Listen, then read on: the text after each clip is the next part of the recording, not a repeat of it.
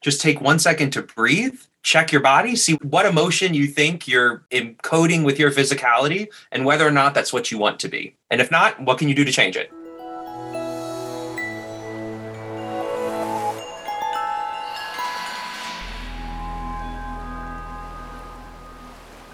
Well, hi, everybody. Welcome back to the Faculty Factory podcast. You've joined us for the Triple H, the Habits and Hacks from Hopkins. I'm your host, Kim Skorupski, and I'm really excited. Today, we have Dr. Bo Landry Wegener. Hi, Bo. How are you? Hey, Kim. How's it going? I am doing good. Great. Well, I'm so glad to talk with you and meet you and see you. Let's start off by telling people what you do here at Hopkins. Sure. So I am a newly minted assistant professor within the Division of Hospital Medicine.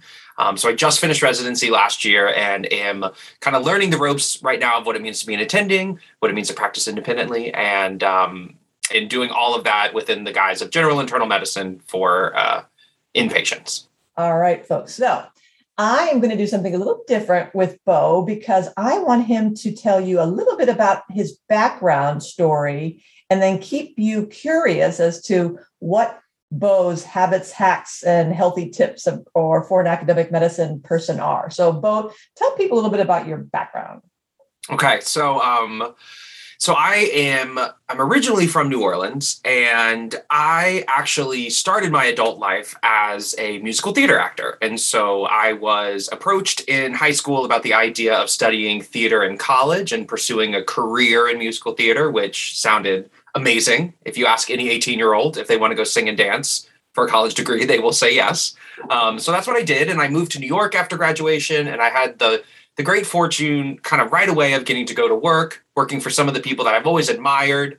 But in doing that, I realized that the idea of what it meant to be an actor on the day-to-day life in commercial theater was very different than the experiences that I had thus far doing theater as a hobby or studying theater as an acting student in college. And I realized that I didn't want to be an actor for the rest of my life, that I loved theater. And so I wanted to find something that I could do with my career that I didn't have to be an actor.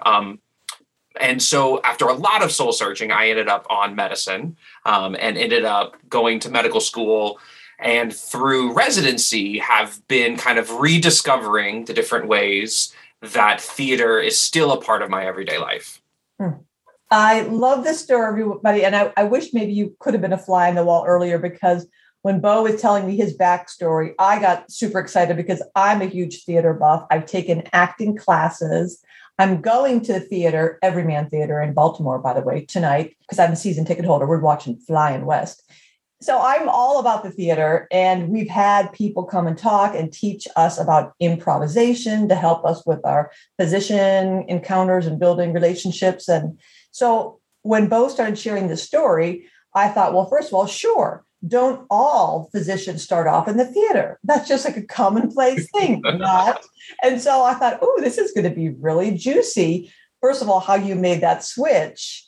And then bringing home this message. I love how you have woven certain ways of being and thinking and doing into your practice. So let's just get into the meat of what you wanted to share with everybody today.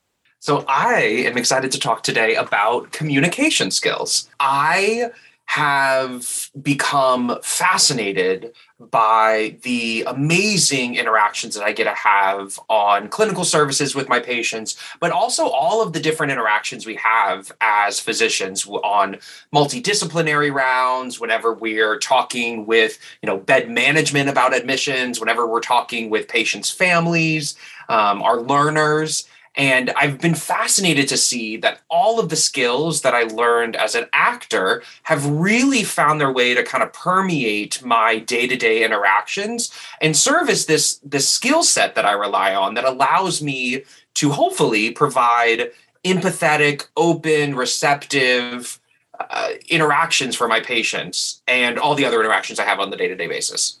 That's right. That sounds really good. We know that I think you're right. We talk about something, it's so basic. I feel sometimes that I get so overwhelmed, and many of us probably do, with so much content and input and data and things thou shalt know, do, know, be. And at the crux of everything, isn't it true? Everything comes down to communication. Here's a great example of my being so obnoxiously arrogant that I was in the car with a friend B, we'll say friend B, and I was complaining. I'm like, this friend A, I'm driven to distraction because I was telling friend A, 1, 2, 3, 4, 5, 6, 7, 8, 9, 10, and da da da da da da da. I'm going off, and friend B said, "Well, wait a minute. You told her 1, 2, 3. What happened to 3?" And I'm like, "You're doing the same thing she did." Hello, I'm already at 32, and it was kind of like a thong on my head. Okay, Kim, here's the common denominator. If friend A was annoying me with her, what I thought was incessant detail focused questions, and now friend B, they don't even know each other, is giving me the same kind of pushback, and they're incredibly bright people. Who's common in there? Me. And so I thought, darn it, doesn't it come down to everything is communication, and my intention of communicating may be very different from the impact of communicating. And when I think isn't it obvious of what I said, thought, felt, meant? And then the other person goes, no, it's not obvious. And I think, exactly. And, kind of jumping off of that, something that someone said once to me, and it really stuck with me, is this idea that it's not enough, unfortunately, for us to, for example, with our patients, to be empathetic. Like, that is one thing, is to be empathetic, but our patients also have to know that we're empathetic. So how can we feel the emotion, we feel for our patients, we put ourselves in their shoes, but if we don't have a way to convey that to our patients, then it's going to be lost in the shuffle. And does it have that same impact on the relationship? Probably not. Are you still going to definitely take actions with that patient's perception in mind? Of course, but how much more and how richer could that relationship be and the patient experience be if they walk away from it knowing that we were empathetic too? Knowing. I like that, knowing. And that comes down to us as communicators being able to project. Now I'm thinking of theater. How do we project and make sure that the audience gets it, gets the emotion, feels what's happening in there? So tell me, because I clearly need this. Well, I think, so that tends to be, for a lot of people, one of the kind of the hangups with this idea of doctor as actor is people say, well, I don't want to be disingenuous. Like, I don't want someone to think that I'm just pretending to care for them or I'm pretending to listen. And I think that is a little bit of an oversimplification, because it's not the idea that you're just pretending to and that there's not a genuine emotion behind it. Like, that's what makes dynamic, wonderful theater, is that the person on stage is really living that experience. And although it's 100% fictional and it's not their real life, they are able to, because of their training, have that real emotional experience. And you as the audience are along for that journey. And that's that ooey gooey stuff of theater that we all love.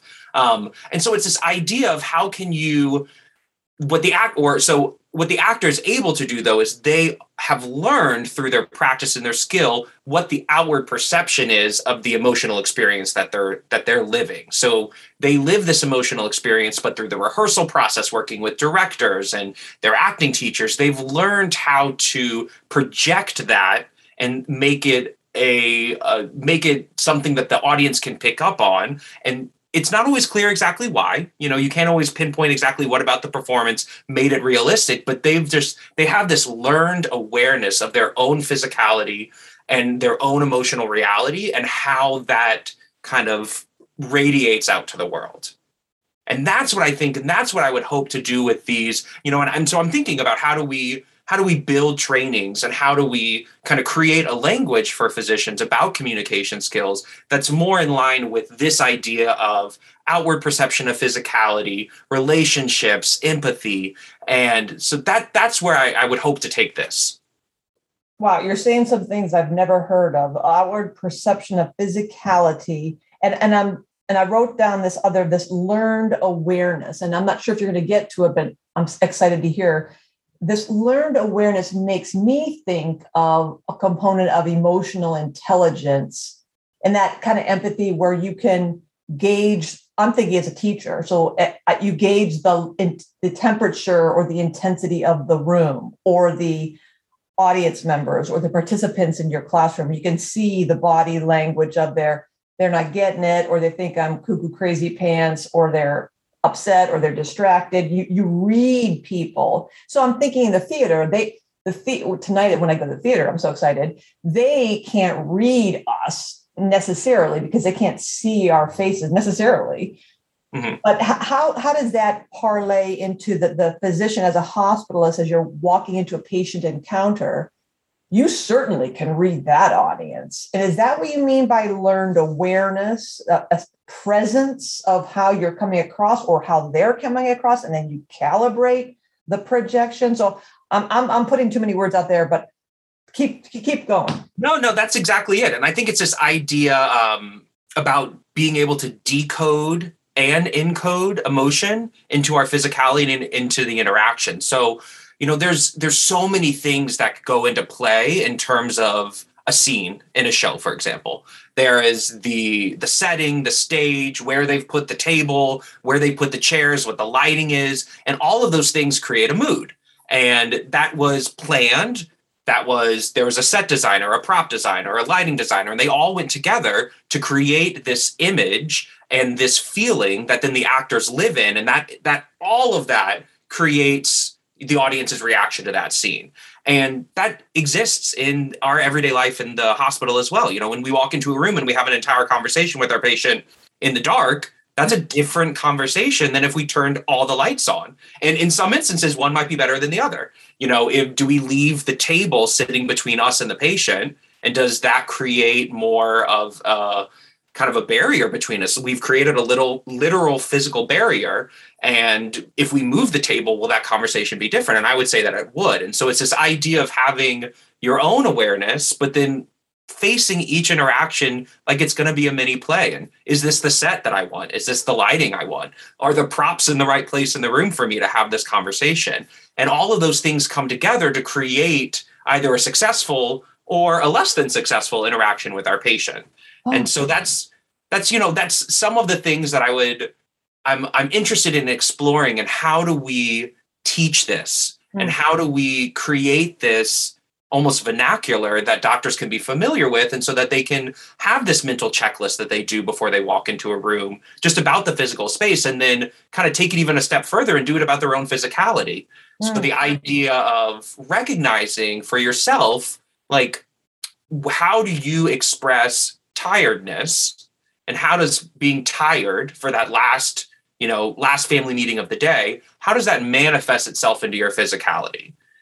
And having the understanding that language and that physical language that you create in that moment of tiredness, you might have, that's all you mean by it, but your patient might decode that as angry or condescending, because that's how they perceive that emotion on you. And that it was not at all your intention to be condescending in that moment, but because you slouched your shoulders forward, you were leaning forward on your chair, you crossed your legs, you closed off your entire physicality, the patient decodes from your physicality condescending.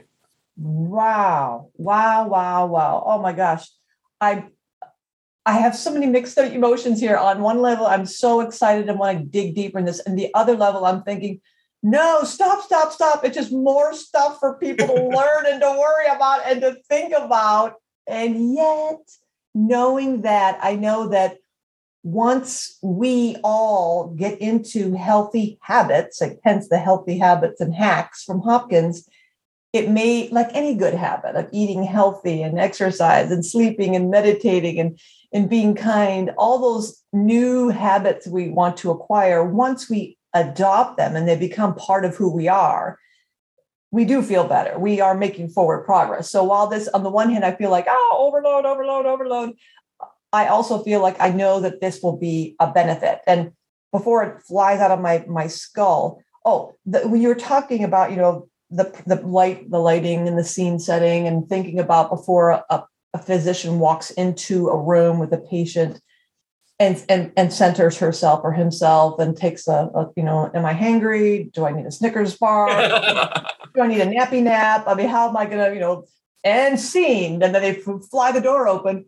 How does it happen, Bo, on the other end, when you have a patient or a family member who maybe likes that table in between you and them because it's a protective barrier for them, or they want you sitting down so you're eye to eye versus looking down, standing up, looking down at them, or they prefer to be standing behind the chair, or they want it to be dark where you would like. So how do you balance that or gauge that we're fine, thank you very much, don't mess with the curtains kind of approach? How do you, how do you factor that into the scene? Yeah. And so I totally, and I think that kind of harkens back to this idea when you were talking about improv. So staying in the moment, listening, and not being 17 steps ahead in the conversation, and learning how to make the the awareness of your scene partner, in this case, the patient, how is their physicality changing? So, the empathy literature says that leaning forward shows that you're engaged with the patient interaction, and a patient is more likely to perceive you as being empathetic if you're leaning forward. There's a lot of people, though, who that might not be the case for them. Like, that is too close to them. They are an introvert, like, do not get in my space. And so, I was talking with med students the other day, and I was like, if you lean into the patient and they lean back, you should take that as a cue that you lean back, and that you're going to recreate, you're going to be able to hopefully be living in moment to moment with them. And that's like, that creates the relationship. Yes. Those subtle reading of that. I'm also a close talker. So I used to be very bad at that. I'm thinking, they must want to stand in a different spot. So I will walk with them. And then my friend's like, no, they're trying to get away from you. You're way too close to people. So that like you said, just the awareness of reading their body language. Mm-hmm. I also think that I'm envisioning someone at the end of the day, and they are just exhausted, and they're just so wiped out, and it's been a tough day, and they're thinking they have to go and chart all these encounters and close all the cases, and then go home and have a family and a life, and then do some research and write some papers and write some grants between midnight, 3 a.m., just so exhausted. And I wonder, where does this like authenticity come in, or just honesty with a patient? How you kind of mentioned it earlier, how honest is the actor, like harkening back to your theater days, where you said that actor is actually feeling it. They're in it. They're not acting as if they're angry. They are immersed in it.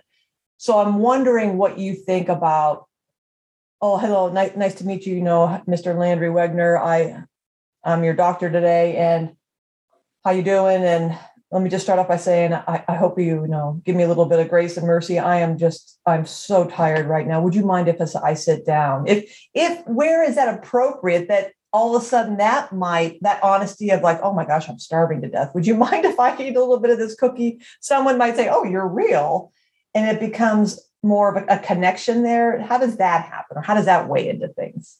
So I think one correlative there is, in theater, we talk a lot, like you deal with a lot of rejection in theater and a lot of auditions. And there's this idea that at any moment in time when you're playing a character, it's not that you're being someone other than yourself. You've just found what part of yourself you have in common with that character, and you play up those aspects.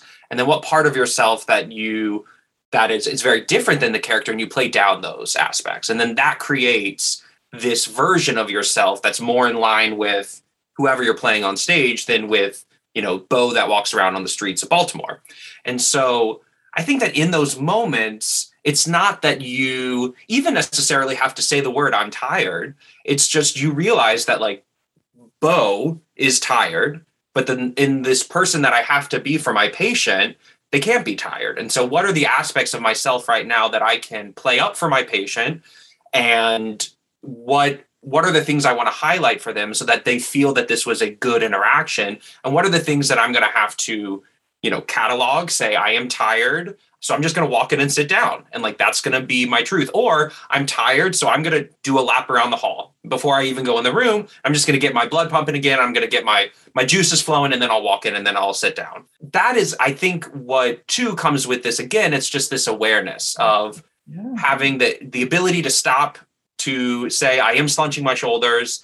For that could come across as being condescending, so I'm just going to roll my shoulders back. And it's not that you have to pretend to be like, I have so much energy. You've made one change that hopefully will create a different experience for the patient and even for yourself then. This idea that like we manifest the things, by manifesting things, we can make them we can make them come for us. And so, if you sit energetically, will you start to feel more energetic? Who knows? Awareness, stop. So those are two words I just wrote down. Of course, that constant level of awareness and stop, pause. All those things, both of those things fly against my daily routine, and probably many of our routines of constant motion, autopilot, not stopping, not pausing, not having a true awareness other than hurry up, go, putting out fires. So to many of us, that is our habit. And so that just momentary pause, I think you're right, at least brings you to a sense of, what are you going to bring into this room? And that parlays into the encounter. And how would one, Bo? So say you are tired and you've tried a couple of things. You're grabbing a cold sip of water. You ran a lap. You ran up into the stairs. You're trying to act as if, and you're changing your mindset. And you're committing to this. And what happens when I'm doing air quotes, actor falls off the stage? What if something does kind of go wonky? How do you recover from the whoopsie? Yeah. Oh man, and like. I got to do my first teaching with med students over these past 6 weeks. And so that was such a wonderful challenge. And I had many oopsies in that regards of, saying the wrong thing, having to backtrack, just realizing that no one understood what I was saying. And like, I thought I was making clear, and like they, based on whatever happened, that it wasn't coming across what I wanted to. And so I think that, again, it's this, in those moments, I love the vulnerability that you learn from theater and the ability to say, that wasn't my best job. And that's okay. Like that, and that allows me to be better next time.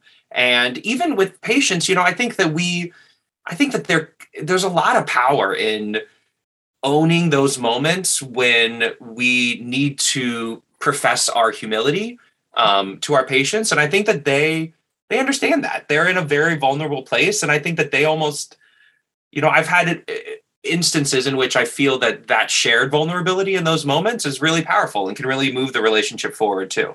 Yeah, I was just going there that same way. That's what I was getting at. I found that throughout most of my career, I've always felt like I had to be, and many of us in academic medicine, these type A's, perfectionist, top of our game, A game every day, day in, day out, which is exhausting and it's superhuman and it's ridiculous. And then recognizing that that word so critical, vulnerable, when we have the courage to expose our vulnerabilities. And how do we do that? By someone like me, trying to ask for feedback and recognizing that when I'm tired and cranky, my strengths overplayed as an ENTJ, an extroverted, intuitive thinking judger, those are strengths, yes, but when I overplay them, they become my weaknesses. And then I come across as being harsh and condescending and abrasive.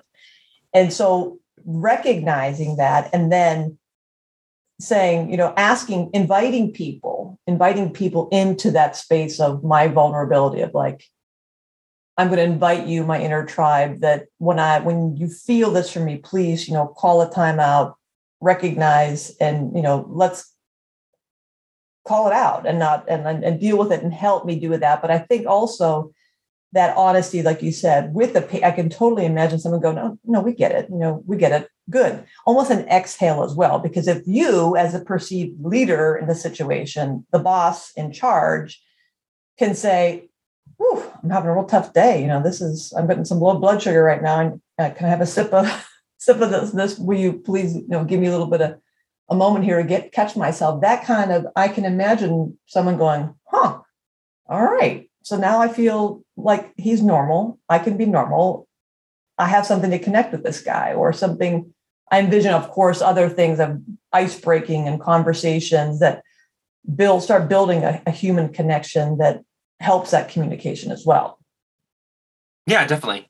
Yeah, and I think too, to your point about this desire to be a perfectionist and know all the answers and be this like ideal version of what we think it means to be whatever we are striving to be in our careers. And I think that something that's been really powerful for me from theater and from acting is the idea that I could never, when I went into an audition room, I could never read the mind of the director to know what do they think this character needs to be. And that I would only set myself up for failure if I tried to, and then tried to be some fake version of myself because I was trying to be exactly what I thought the director wanted to be. And that mind game would just lead me to be this kind of like mush up there without any clear point of view. And so instead, it's this idea that I'm going to go into the room and I'm just going to be the best version of myself that I can be at that moment in time. And that's good enough. And that is good enough. And it's got to be enough, because it's like, it is good enough because it has to be enough, because that's all I could do. And if in that moment, if we click and I end up being the perfect version of what that director wants to be for that role, then it's meant to be. And if I'm not, then that wasn't the right show for me, because I was going to spend 6 weeks, 6 months, a year, 5 years trying to be something I'm not. And I would just never be happy. And so in our patient interactions, like owning where we're coming from, saying this is the level of my expertise, is what I can offer you. Telling a patient, I don't know when you don't know, but this is what I'm going to do in the next step to try to get that answer for you. To our learners, having that vulnerability. I'm like, that has been my saving grace, I think, in residency, because I tend to be a very anxious person who overthinks everything. And leaning into that idea that I did the best I could do that day, when hopefully I could say more days than not that I did the best I could do that day, and that I knew when to reach out for help when I needed help, because I knew that just wasn't me today. And like, I wasn't ready to tackle that next hurdle, or I didn't have the knowledge to do it yet, or maybe I thought I did and I just wasn't comfortable. But taking that moment to just, again, be aware of where I was allowed me to hopefully build the support I needed to continue to learn, to keep my patients safe, and to continue to grow in terms of being a physician. Wow. Bo, you just gave another really important piece of advice that I want to kind of scoot over to being in academic medicine, and that has to do with working with mentors. And I talked to a lot of faculty members over my career who it seems, they try to spend a lot of time, as you described, like with the director, bending themselves into pretzels to be what they think their mentor wants them to be, or what their parents wanted them to be, or their role models wanted them to be, or the promotions board wants them to be, or the department chair director wants them to be. And that, just the way you described in so many ways, is a perfect recipe for disaster in landmines. We will forever then be chasing some unattainable goal, and in the process be missing out on what is on the true us, on the authentic us, the parts of us that are perhaps undiscovered and unexplored, right? Yeah. I liked how earlier you said, when you were talking about if you don't feel like you can be that thing, you said, find the part of yourself that aligns with that character or that patient or this challenge. And when you said that, finding the part of yourself, that really stuck with me as well, because, and again, my mind goes into this crazy place. But if you don't know what you, kind of back to the simple thing of you don't know what you don't know. You don't know what you don't know. So also about ourselves, you don't know about yourself what you don't know if you don't look for it. And here's a really crazy example. I had myself convinced this is again very simplistic, that I did not have any more business envelopes. I went at great pains to walk the 10 blocks to the store, not that great pain, but I'm being exaggerating for storytelling purposes, to buy a box of business envelopes because I'm still working out of my basement in my home. I come home and I have my business envelope now to mail the one check, old-fashioned mail that I have to use for this one person who insists on a check. I go to put the box of envelopes in my desk and realize, well, I should probably put them there. When I open up there sits two other boxes of envelopes. And I looked at those other boxes of envelopes and I was very angry at them. And I thought, now, what are you doing there?